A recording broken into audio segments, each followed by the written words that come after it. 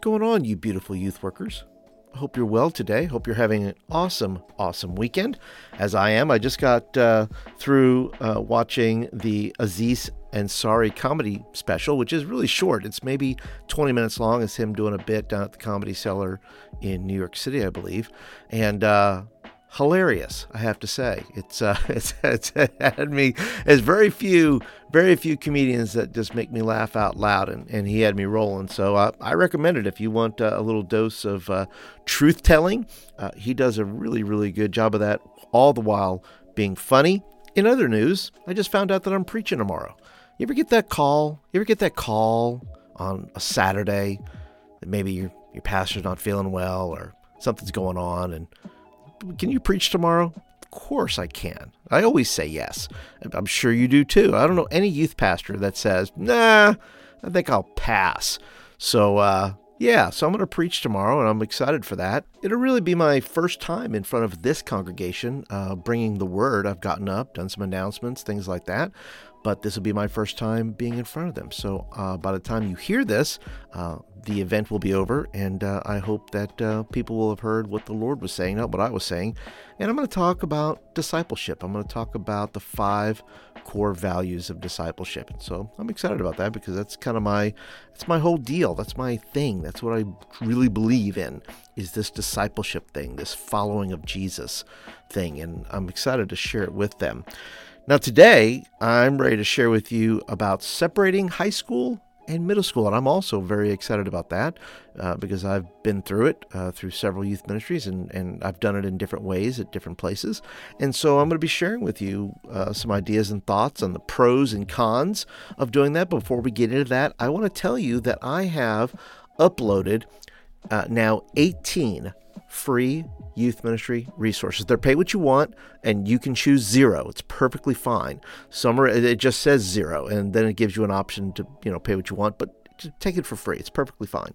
And I'll put a link down in the show notes, and I'm just going to keep adding to this list of free youth ministry resources. All kinds of things on there. There's a responsive reading about love using 1 Corinthians 13. So if you're in need of something worshipful that you want to use with your students this month, that's there.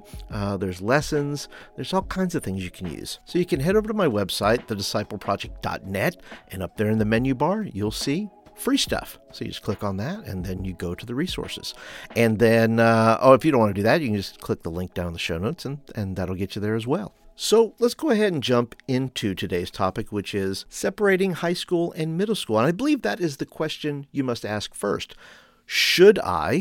Do I need to separate? I know everybody's got an idea about that, but I'm going to share with you 4 cons and 4 pros of doing that. And you ultimately have to look at your own scenario and your own context and say, okay, is this something we need to do right now? And the other question is, how are you going to separate them out? In other words, are you launching a separate middle school ministry, or are you simply separating the groups during a time of teaching, right? So you're there's this balance here of what you're attempting to do, and either or is fine.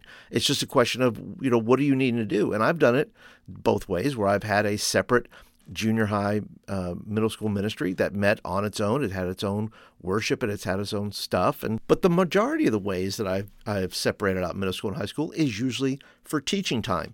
It just gives them an opportunity to be separate for a little while and then bring them back so they are not overwhelmed with FOMO, fear of missing out, and because that's the deal there. They're nervous about that.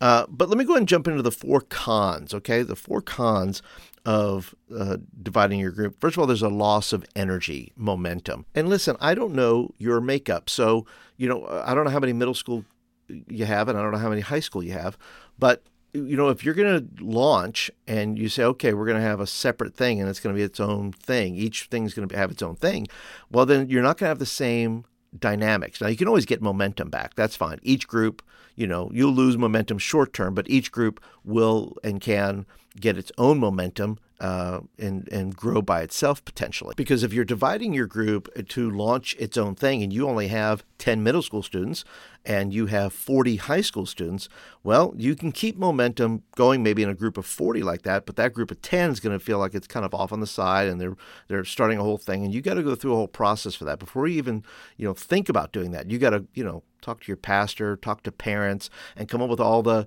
whys and wherefores of why that is. Why are you wanting to do this?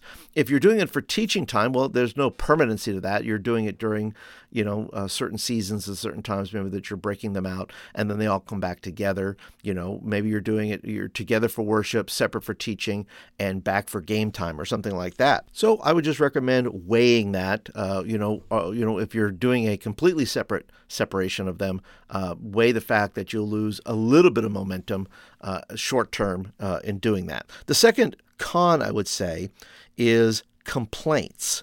Yes, complaints. If you're doing a complete separate thing, once again, if you're just doing it during worship time, not going to be that big a deal. You'll get maybe some rumbling and things like that, but for the most part, not. But if you're doing a total separation and we're launching a separate middle school thing or those things, you're going to have some of those because they're going to be those borderline kids who think they belong with the high school because they are mature. And that's your 8th graders or 9th graders, depending. And you say they're going to give you flack because I'm mature enough. I can do this. I can be a part. And then you're going to have parents who say, well, my little Johnny or my little Susie, they're mature enough. They could be with the high school group. Or you're going to hear the complaint that, I like it if they're siblings, right? But I want them to be together. I want my kids to be in the same room together. I don't want them to be separate because they kind of need each other, whatever that is. And you're going to have to go through all the downside of separating them and then come up with answers for each of the objections you may hear. Now, I just gave you a few of them, but you're going to have to go through a process, of answering questions and taking a really decent amount of time to listen to parents, to listen to kids, listen to those, and then say, look, we're just going to pull the trigger on this, but you need to take time to be able to listen to that. So be aware that complaints are incoming. Number 3 is staffing and training. If once again, and this applies to both. This applies both really to the separate teaching time and the complete launch side of things, that if you say, look, how am I going to staff it? What do I have staff-wise right now? Do I have enough adults to go with the teenagers during teaching time? Do I have enough adults that are going to go with the high school during this time? And if you're launching separate things and you're trying to put on a completely separate thing with separate worship and separate stuff like that, well, then you're going to have to think about staffing. And then you think about training, right? If you're wanting to train middle school leaders and train high school leaders, you can do that together in the sense of, you don't necessarily have to have 2 staff meetings, but it is going to require you to think in 2 separate ways to be able to make sure that junior high folks are getting what they need and senior high folks are getting what they need. You can still have a group meeting with them, everybody together, but you're still going to have to think and put more work and time into making sure that each group understands the group in which they're working with. And the 4th and final con that you have is going to be space. Where am I going to put them? And this is true of even if it's just during the teaching time, because you're going to say, okay, I want to put them here. Will they fit in this classroom? And what if it grows, right? What if this thing grows? What am I going to do with them then? So you have to think in all of those terms. And I always say it's best to deal with things in experimental terms. That, hey, look, we're going to try this. It's not going to be a permanent thing, but maybe there's a season that you give it a shot and you see what it looks like over 3 or 4 months, and then begin to evaluate and then kind of go from there. So the 4 cons are loss of energy momentum, complaints, staffing and training, and space. Now let's move on to the pros here. What are the pros of this? Well, first of all, each group can kind of see where it needs to grow, right? Well, you'll be able to see each group individually. If you're doing a full launch, you get to see how each group can grow itself, if it can do that, because you may have a lot of, if your middle school is made up of a majority of homeschool kids, let's say, well, that might be a struggle, but you're going to have to take that into consideration before you ever do that. If you are splitting just for teaching time, you're going to get even a better look, though, of them. The pro is that you can see where their needs are, where they're not part of the mass, but they're part of they're individuals that you're teaching directly to middle school students. And you kind of see where they're at spiritually growth, right? So you have numeric growth and you have spiritual growth. You'll be able to see both with a certain amount of clarity. Number two, you can be able to discipline better. So if you have a large group and you're trying to do discipline with 40 or 50 middle school and high school, well, maybe discipline's a problem. I don't know. But if they're in separate groups, well, discipline can take on a different role because you're able to spot things faster. You're able to know what's going on. You know if so-and-so is getting bullied. You know if somebody's not paying attention. You know if there's going to be a problem or an issue. So, so being able to see those things is definitely a pro because all discipline is an opportunity for a relationship. I know that maybe you don't like it, but in my view, whenever I've had to discipline somebody, it's just an opportunity for a relationship and to build a relationship and a different kind of relationship if that kind of discipline is done in a certain way. The third pro is identity. So if you're going to separate high school and middle school, are you going to create the different identities, right? Are you going to say, okay, we're going to brand the high school group this, the middle school group that? That's fine. But you're also going to be able to build the identity of each group to be able to meet needs based on each of those groups. And clearly, middle school students have a greater need maybe for games, and high school students need more time and focus on in-depth discussion possibly. So each group then gets to have its kind of own identity that this is who we are. If you're launching separately, if you're doing a teaching time, I also think you have an opportunity to get there to build identity, much like, when students go to school together. They're all in the third grade together, then they go to the fourth grade and the fifth grade and so forth, and they all kind of move up in the class together. Well, even if you're doing separate teaching times, you're still building that identity that they're going through a series together. You're going through, outreaches or whatever they're doing. They're doing it together. They're collectively building their identity as middle school and as high school. So that can be done both through the teaching time and through the separate launches that if you're going to launch them separately. And the fourth and final pro I'll give you is targeted teaching. And if you teach on dating and relationships, if you don't know this, middle school and high school need it to be taught differently. And once again, I'm not talking about watering it down necessarily. I'm talking about what does a middle school student need to know and what does a high school student need to know.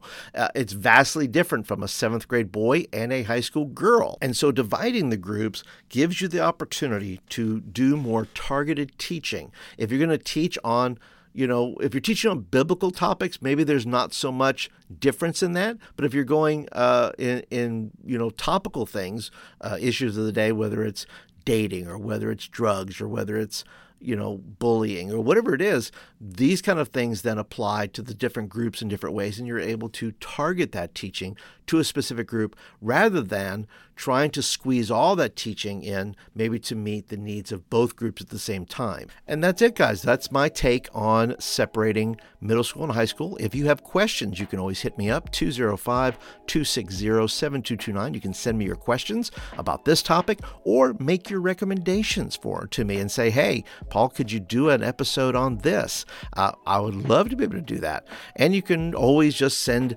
nice notes or, a smiley emoji and say, hey, Paul, that's for you. Thanks for this episode, or thanks for doing the podcast. So just send me a text, and number one, don't make it weird. And number two, I don't save numbers. So whatever your message comes in, it just kind of goes away after that. And don't forget the link down below. Go to thediscipleproject.net and you can click on the free stuff. And there are 18 free youth ministry resources sitting there for you.